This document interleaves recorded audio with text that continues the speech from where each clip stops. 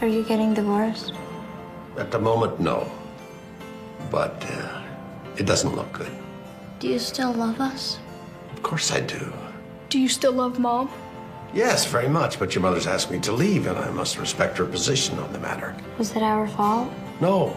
Oh, obviously, we made certain sacrifices as a result of having children, but no, Lord, no. Then why'd she ask you to leave? I don't really know anymore. Maybe I wasn't as true to her as I could have been. Well, she says... Let's just drop it, shall we? This is Snails and Oysters.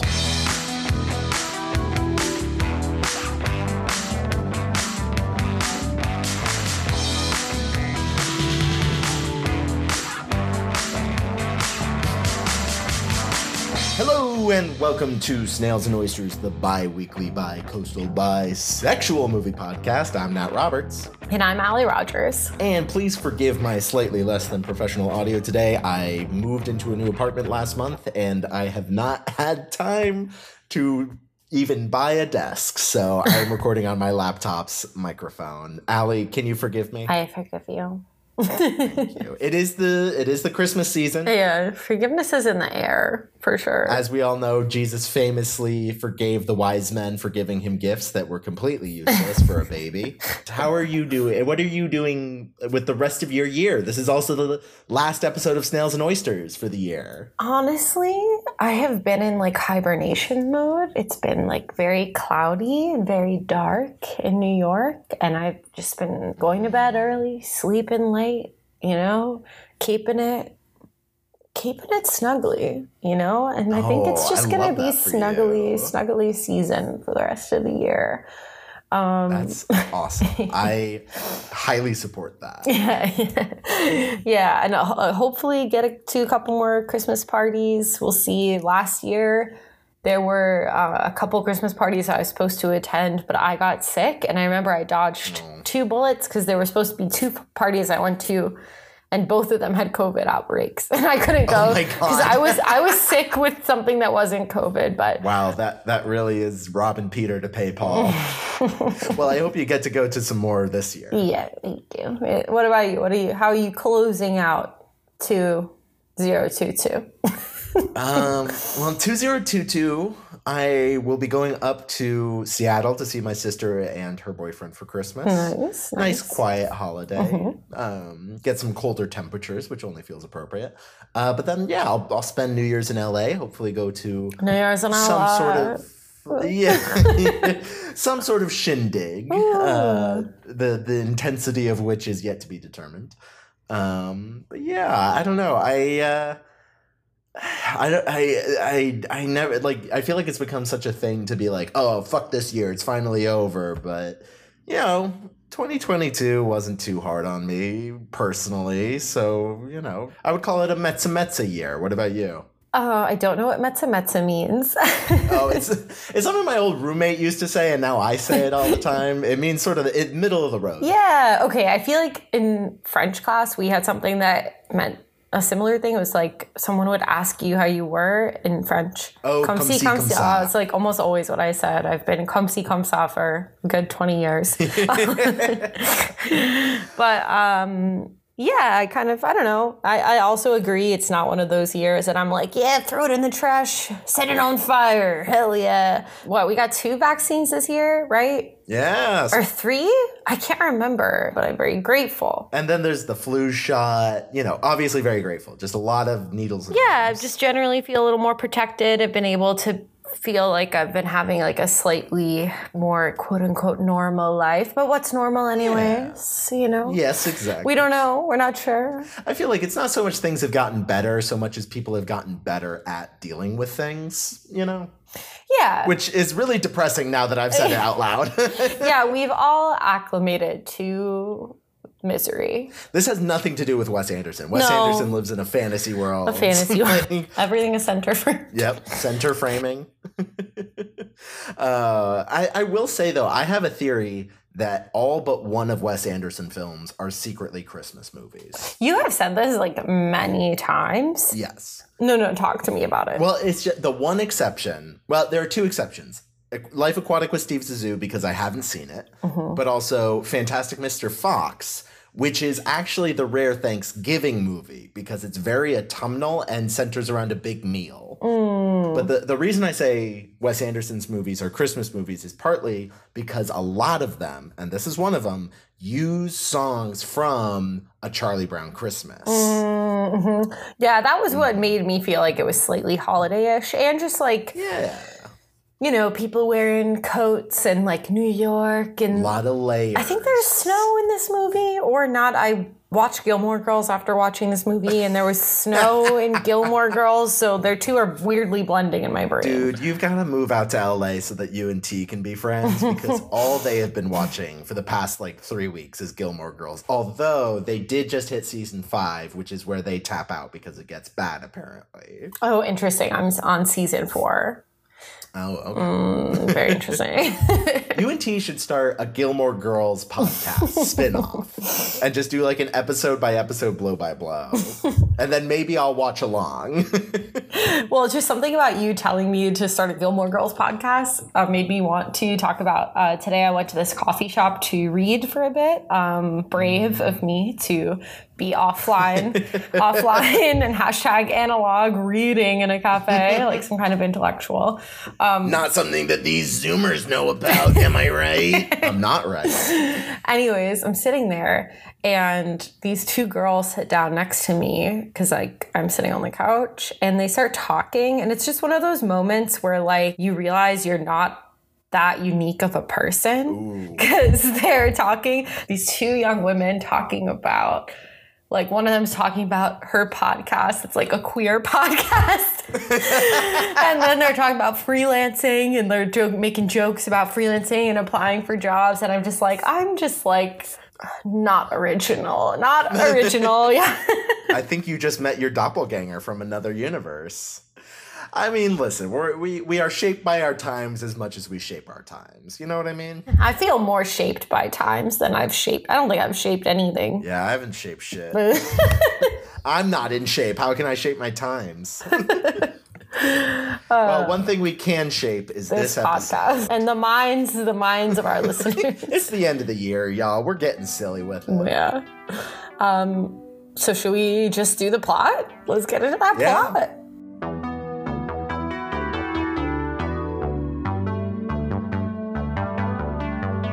The Royal Tenenbaums is a post 9/11 2001 American comedy drama film. I'm sorry, that's so fucked up, but all I could think was like, it is true. How mind-boggling or how strange. Like, I want to talk to someone who saw this in theaters and was like, yeah, like a few months after 9/11, I saw the most twee. Delightful. Like, how did I don't know. I'm being weird. I shouldn't inject 9/11 into it. Anyways, you start. No, it's too late. We're there. Listen, Allie, this is where we live now. We live in a post 9/11 world. But it was directed by Wes Anderson and co-written with his frequent collaborator Owen Wilson. It stars the other Wilson, along with Gene Hackman, Angelica Houston, Danny Glover, Gwyneth Paltrow, Ben Stiller, Bill Murray, Kumar Palana, and Owen Wilson, and Seymour Cassell. Like, there's a lot of great actors in this one. But the majority of them play members of the extended Tenenbaum family, a eclectic collection of child prodigies, selfish assholes, and geniuses, depending on which one and at what point in their life.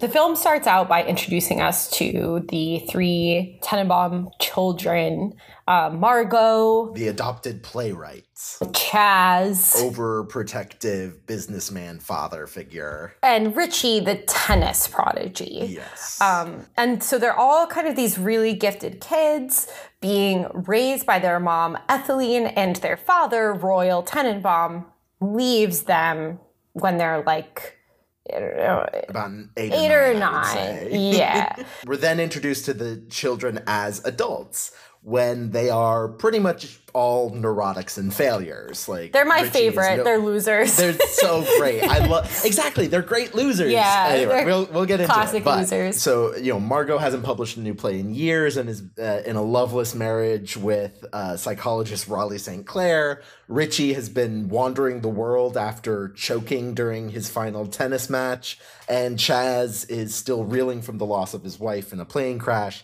and is like obsessing over his two sons' safety. So then basically what happens is Royal Tenenbaum, who's been outside of like the family unit for a while, is getting kicked out of the hotel that he's lived in for 2 decades. And at the same time finds out his estranged wife, Etheline, is going to marry her business partner, the wonderful Henry Sherman, played by Danny Glover. And he decides to work his way back into the family to prevent the change of the status quo. Right, yeah. And he does this by lying to Etheline and saying that he's dying. He only has 6 weeks to live. Right. This coincidentally lines up with all 3 adult children having various nervous breakdowns and moving back into their childhood home with their mother, effectively reuniting the family unit under one very tense roof. Yeah. And adding to the tension is Eli, who is their neighbor. I don't think we've mentioned him yet. Oh, yeah, good point. Yeah, he is like a neighbor of theirs who was kind of always at their house growing up and is now like a fairly successful novelist with a bit of a drug and alcohol problem. And he is also hooking up with Margot, even though she is married. And she's in love with her brother Richie, who's in love with her. We'll get into it. We know. Remember, like, she's adopted. It's not as creepy. It's still creepy. It's just a lot. It's weird. It's weird. After Royal has spent about 6 days back in the family home trying to ingratiate himself, Sherman exposes his lies about his, fatal illness, and he's thrown out of the house. All of his kids officially hate him, and no one's speaking to him. He has no money, and he has to get a job in the hotel he used to live in as an elevator operator. Yeah, exactly. There's been this little subplot where Richie, who's in love with Margot, and her brother, and Margot's husband, Raleigh, have like hired... Not her brother, have hired a PI to dig into her background. She's notoriously secretive, and also Raleigh suspects that there's someone else. And the PI has managed to basically presents to them a like full sexual history, where she's also constantly smoking and no one has even known that she's a smoker. All these revelations combined with his beloved father's betrayal sort of pushes Richie to attempt suicide, which ultimately does not succeed. And he returns to the house after escaping the hospital, and he and Margot sort of admit to each other that they're in love and agree to keep it a secret for the foreseeable future. Mm-hmm. From there, Richie, he ends up going to the hotel where his father works and divulging to his father that he's in love with his sister, his adopted sister. Mm-hmm. And from this moment, pretty much from the moment that his dad gets an actual job, he actually starts to change. I'm not saying it's a big change. We're not talking 180 degrees. We're talking a 10% change. But when you're that much of an asshole, it's like, wow. It counts. It counts. And what matters the most is that he starts making material amends. Like, he grants Etheline the divorce that she wants. Mm-hmm. He, tries to show up for Margot. He tries to show up for Chaz and his kids, and he is very open about the fact that he's always been an asshole. Mm-hmm. And this sort of culminates on the day of Etheline and Henry's wedding, when Eli is high on mescaline and nearly kills Chaz's kids, but Royal saves them at the last minute. And this also inspires Chaz to admit he has a problem and needs some help as well. Yeah, everyone's struggling here. Everyone's struggling. Yeah, and it's like pretty much the end of the film. But then I feel like this is a bit of a coda, but it's not technically a coda, which is that Royal ends up dying of a heart attack. Yep, it's part of this like larger epilogue section where we see, Raleigh publishes a book. Chaz starts to bond with his father. Eli checks into rehab, and then Royal passes away only a few months after the events of the film. But his entire family does attend his funeral, sort of symbolizing that he's been forgiven to some degree. Yeah, and his gravestone. Early in the film, he says to his wife when she thinks that he's dying of stomach cancer, Yeah. I would love you to like copy edit my will and my gravestone. And then we see like his gravestone says, died tragically rescuing his family from the wreckage of a destroyed sinking battleship. Which is pretty fucking cool, if you ask me. It's pretty hilarious. That's it. It doesn't feel like we need to really, tell people much about Royal Tenenbaums. This is the movie that launched Wes Anderson as a mainstream phenomenon. And yeah, I mean, the rest is history, as they say. Yeah.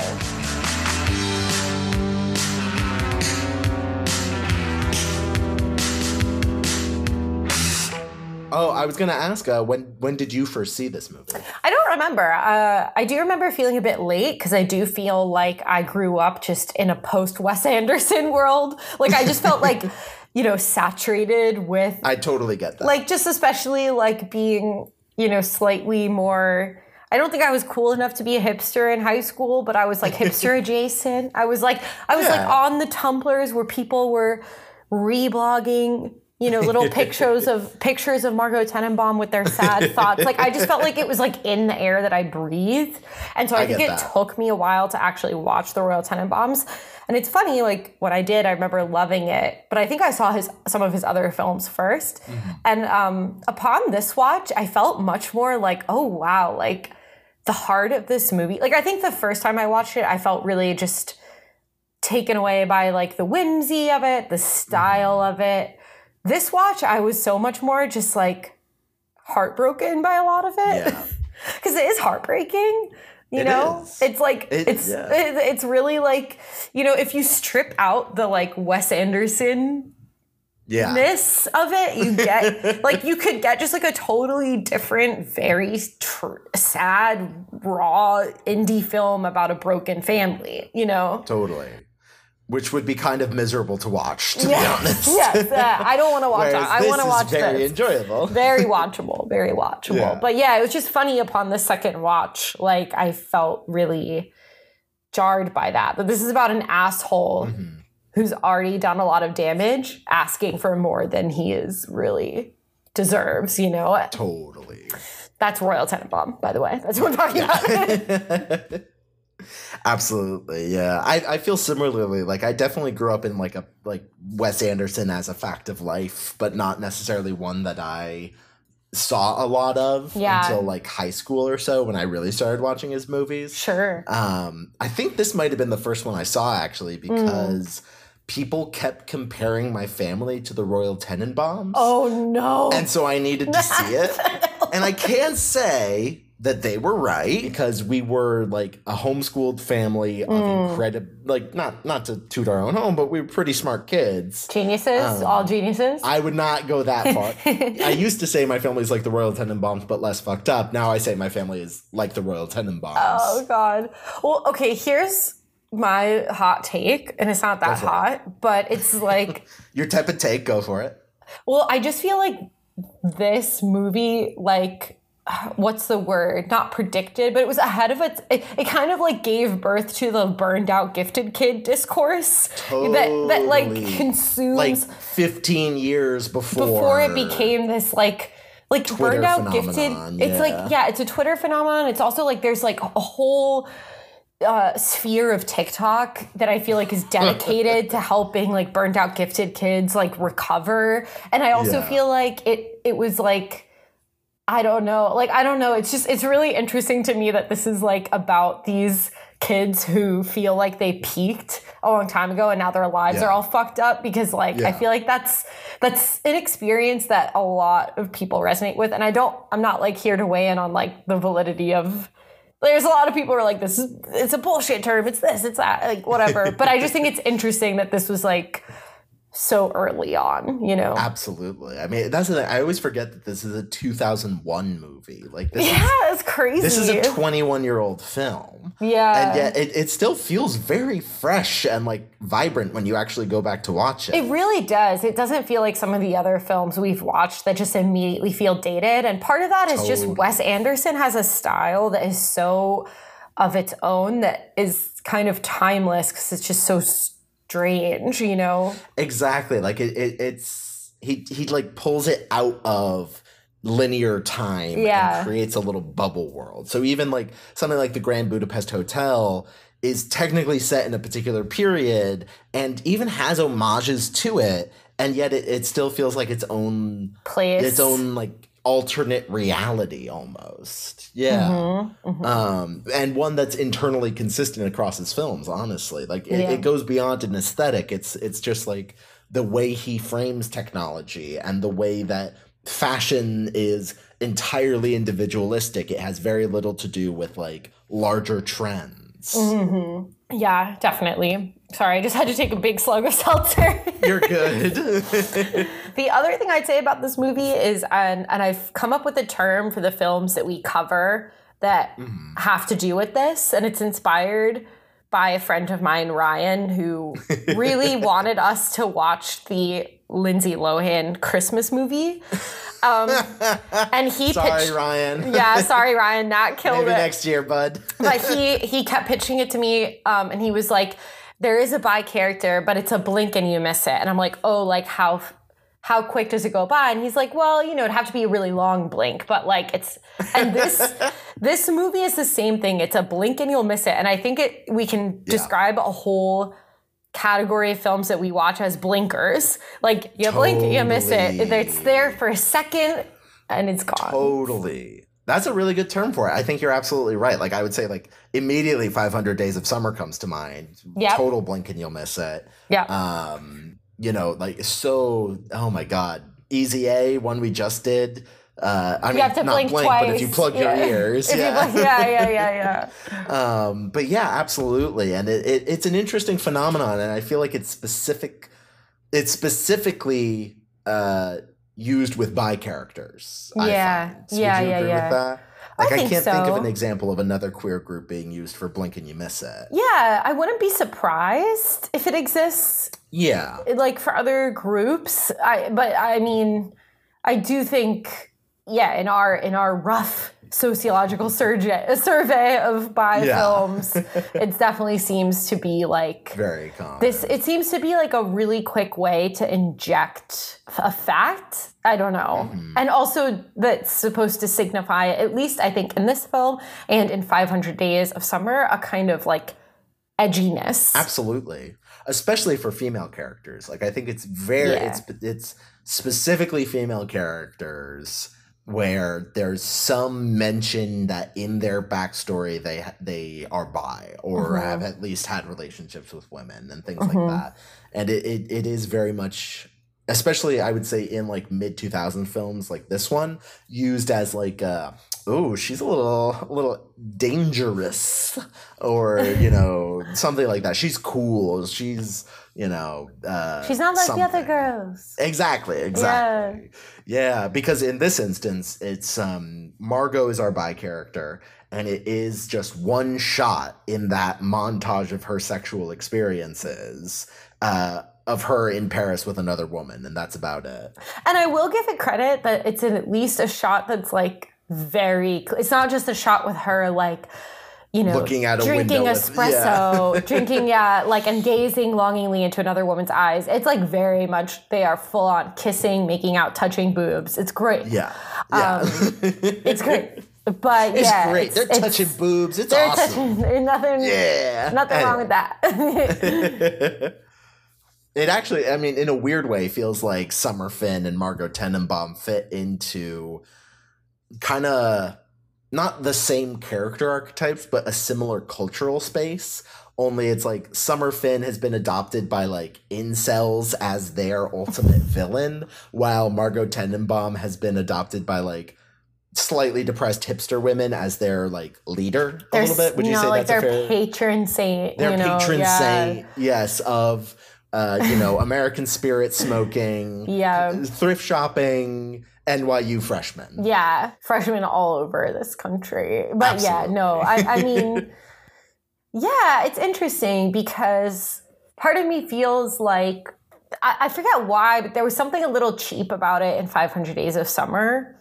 Totally. But in this film, I don't feel as cynical about the fact that they're like, yeah, she's bisexual, even though they never name her that. And this is like, she only has one woman in her history. Totally. But I feel like somehow it feels more like authentic. I don't know. I agree. I think it's partly that Margot is Margot's character is given a lot more space to develop. Like, she is one of the leads of this ensemble. Yeah. Whereas Summer is very much the object rather than the subject of her film. Sure.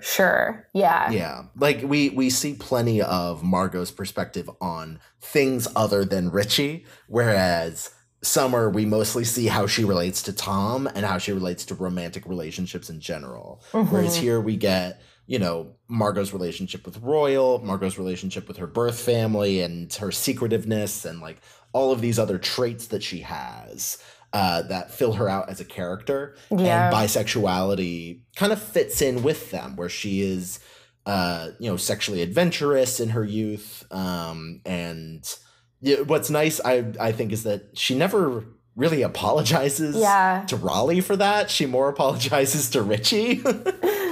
Yeah, I know I'd say that's like the one kind of funny thing. Yeah, it's kind of funny because like you kind of Richie's like little breakdown. Sorry, I shouldn't say little breakdown. It's actually like a very disturbing and scary scene. It really scared me. It's a very well done suicide scene, I have to say. Yeah, but it's interesting because like in a good way, I think you can't totally locate like why he's having this breakdown, but you get the sense that it's just like too many things. Like he really went to bat for his dad, believing that his dad was truly dying and trying to get his family to get on board with forgiveness. He's the one who brought him into the house. Yeah. And then like feeling like, okay, well, he lied to me about that. And then the stuff with Margot, it feels like it's interesting because it's like, is he upset because she had all these different sexual experiences and has in fact been married before?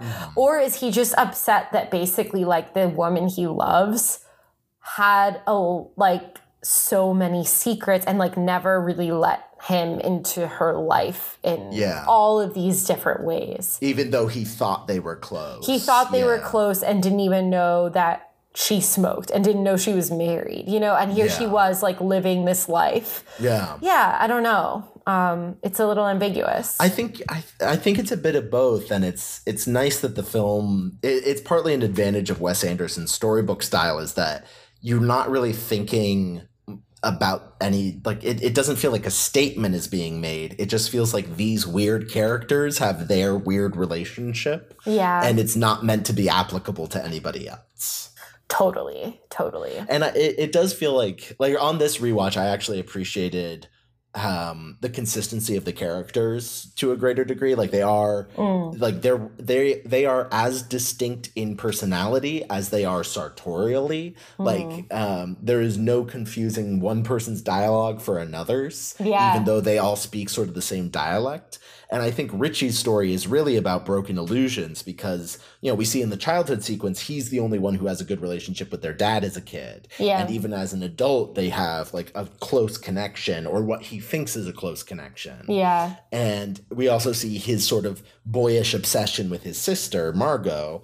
And so both of them are not the people he thought they were. And that seems to be the main thing he's struggling with. It's not who they are, it's just that they aren't who he had in his head. Definitely. Yeah. Sensitive Richie. Let's briefly point at the elephant. Let's get the tiger on the table and yell at it. Margot and Richie are brother and sister. Yeah. She may be adopted, but they were still raised together. I know, that's still the other weird. Yeah, it's strange. I don't know. I really don't know what to make of that. It's weird. I don't.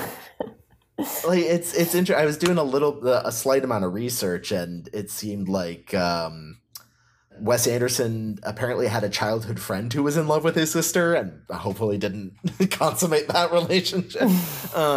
But I mean, it seems like one of those things of like, here is a social boundary. Let's dance around it and see what happens. And I would call this an instance of it working, because it doesn't feel like this is meant to be a general statement. It's just sort of, these two characters happen to have been raised together and happen to be in love with each other. Yeah, and I think it's also just a way to like kind of without like having to name the emotion, to really dig into like shame. Yeah. And like what that could do to a person. Because I definitely get the sense, I don't know, like that part of Richie's suicide attempt is just like, oh my, like just this shame of kind of this years and years and years long obsession, and also like realizing how it shaped him and realizing how fucked up that is. And even his dad says to him like, oh, it's not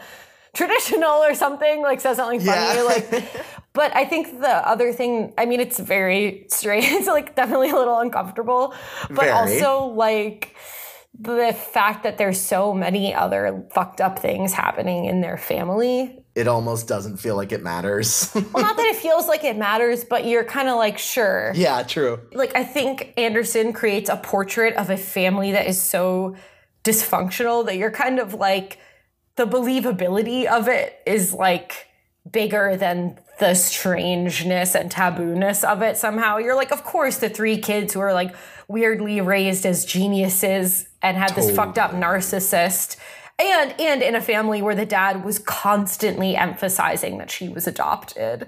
You know, like she is making, like othering her in her own family. You're just like, I guess some really weird shit could emerge from that scenario. Exactly. And I mean, it's also a little bit of like, you know, it's sort of taking love conquers all and really following through on it, which at least in spirit is admirable. You know, it's like, yeah, maybe love does conquer everything. Maybe it doesn't matter. Like if they love each other enough. Oh my God. Not maybe it's again in reality, but in this little Wes Anderson storybook world. Or maybe it's just another instance of like Wes Anderson being ahead of his time. Because I think I saw a headline the other day that was like, every once in a while a headline comes out that's like, these are the biggest porn searches in America. And always, step like siblings. Siblings and step siblings like are up there. And he was just ahead of his time. He knew how freaky America truly was. I mean, like that's what I'm saying though. It is like, it's just a boundary. And the fact that a boundary exists, people are going to obsess over it and fetishize it. Now, contrary to many of my other opinions, this is a boundary I think should exist, coincidentally. Just want to make sure that's clear. But in the space of art and making art that like this, where it's clearly not meant to deal in practical, you know, how to live. Obviously, if your dad's been a shit his entire life, you shouldn't forgive him just because he starts doing a few nice things. Yeah. But the principle of forgiveness is true, you know? Yeah. I think the other thing that makes it not convincing, but it's just like, they're both so unhappy. Yeah. You know, like by the time they confess their love to each other, he has had an extremely serious suicide attempt, and she has just been languishing for an unknown period of time. When we meet her in the beginning of the film, she's spending 8 hours a day in the tub with a small TV precariously placed on the radiator. And that's just like vaguely suicidal, even though she says, oh, it's you know, leash to the radiator. It's just like, you know, there's just a degree to which they're so unhappy that you're like, listen, if this is what you guys need, like, I don't know. And her husband leaves her immediately before that scene. Yeah, it's just, you know, it's Wes Anderson. Nobody else's rules apply. It's his world and we're just living in it. Yeah. I would love to know, like, in the original, like, just, like, get some original notes on the script or something and just be like, like, how did this come about? I mean, they were biologically related in the original scripts. And still in love? Yep. But Anderson Wow. changed that and later admitted it worked better that way. So, you know, I mean, some that would've bowing been a to lot. reality happened. That would have been a lot. That really would have been a lot. I don't think I could have gone there with the US. Yeah, thank you, Wes, for reining in your more challenging impulses. Now I'm curious, like Wes Anderson is to this day a very divisive filmmaker. Like T hates his work. I love it. Yeah. So where do you land on him? I love it. I love Wes Anderson. Yeah. I think his worlds are definitely too white. Yes. I think that's just a very fair criticism of his work. Yeah, I think we can all agree on that. Yeah. And I also just love it. I mean, apart from that, it's great.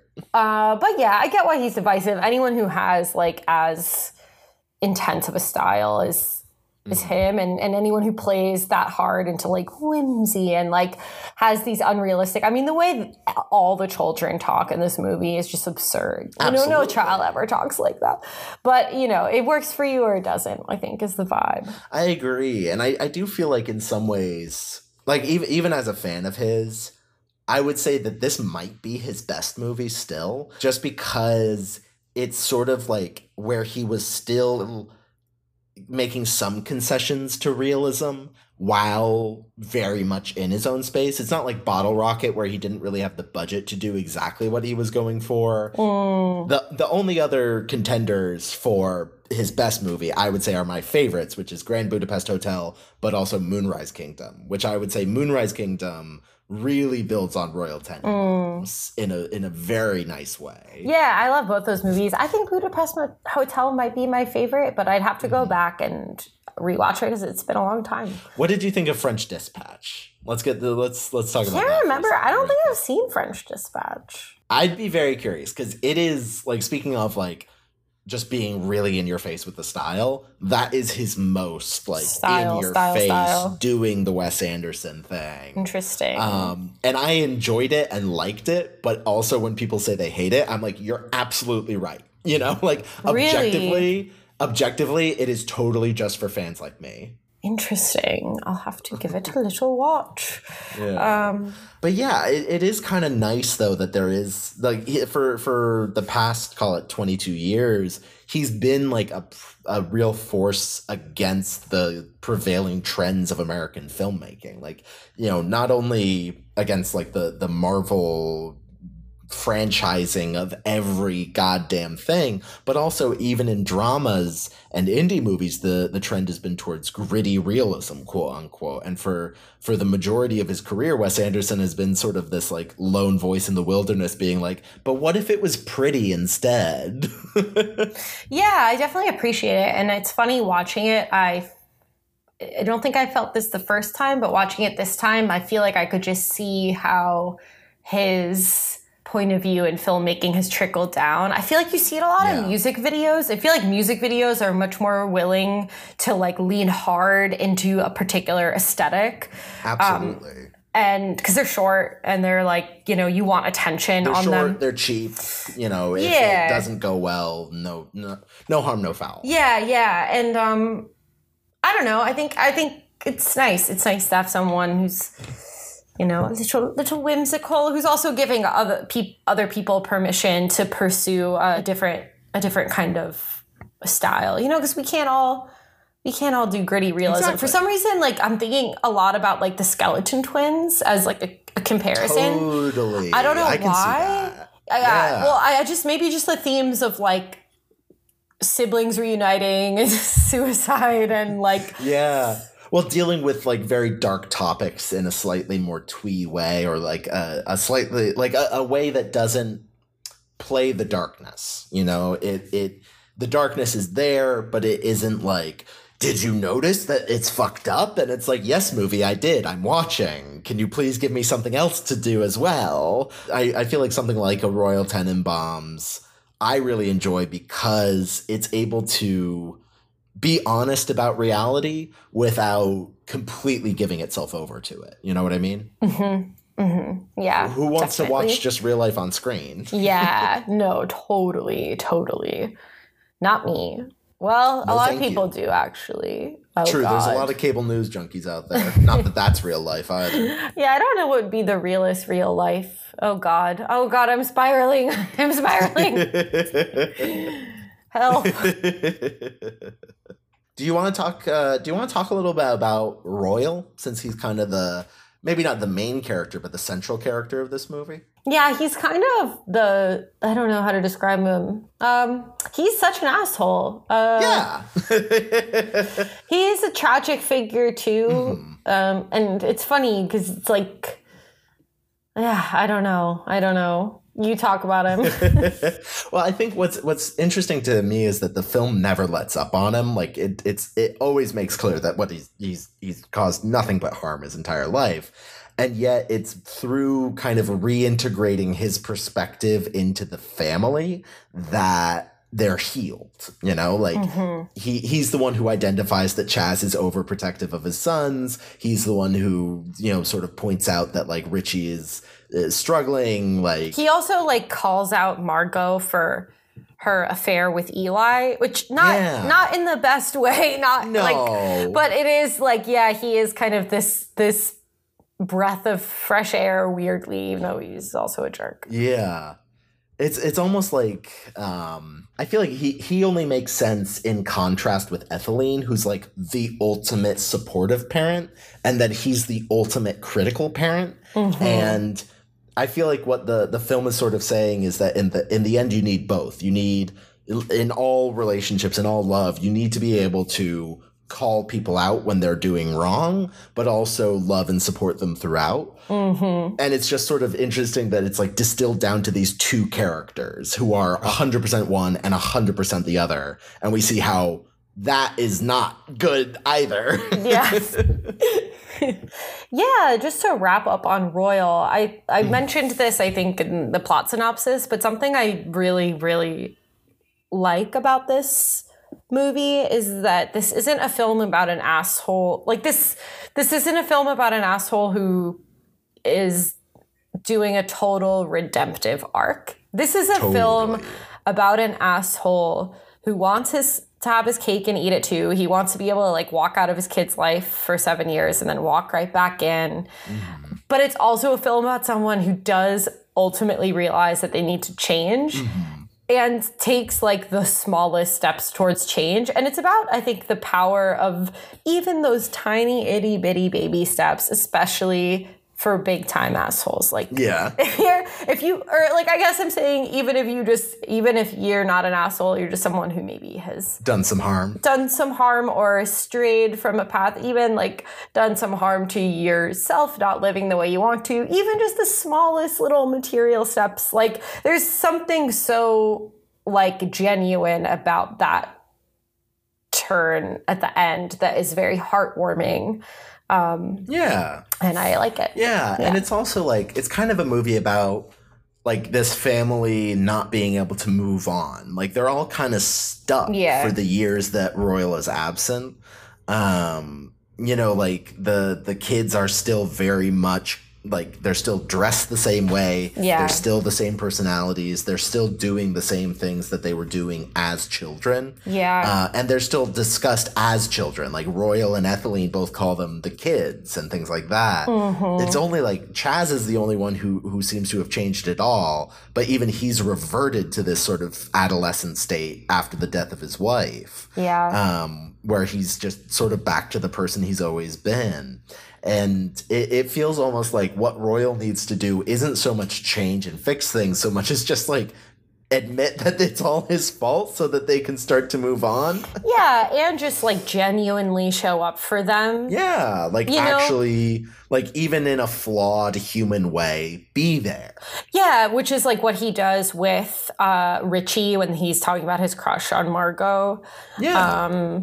And it's what he does for his grandsons, you know, when they almost get hit by a car. It's like he does what he can when he's there. He can't fix the last 7 years, but he can, in a like normal way, try to be a good human. Yeah, absolutely. For the brief time he has as he dies of a heart attack. Yeah, true. Redemption does sometimes mean death. Well, I was going to say it's like almost good that he doesn't like live long enough to fuck up again. Yeah, true. Which is like very fucked up to on say. a high note. Yeah. Oh, man.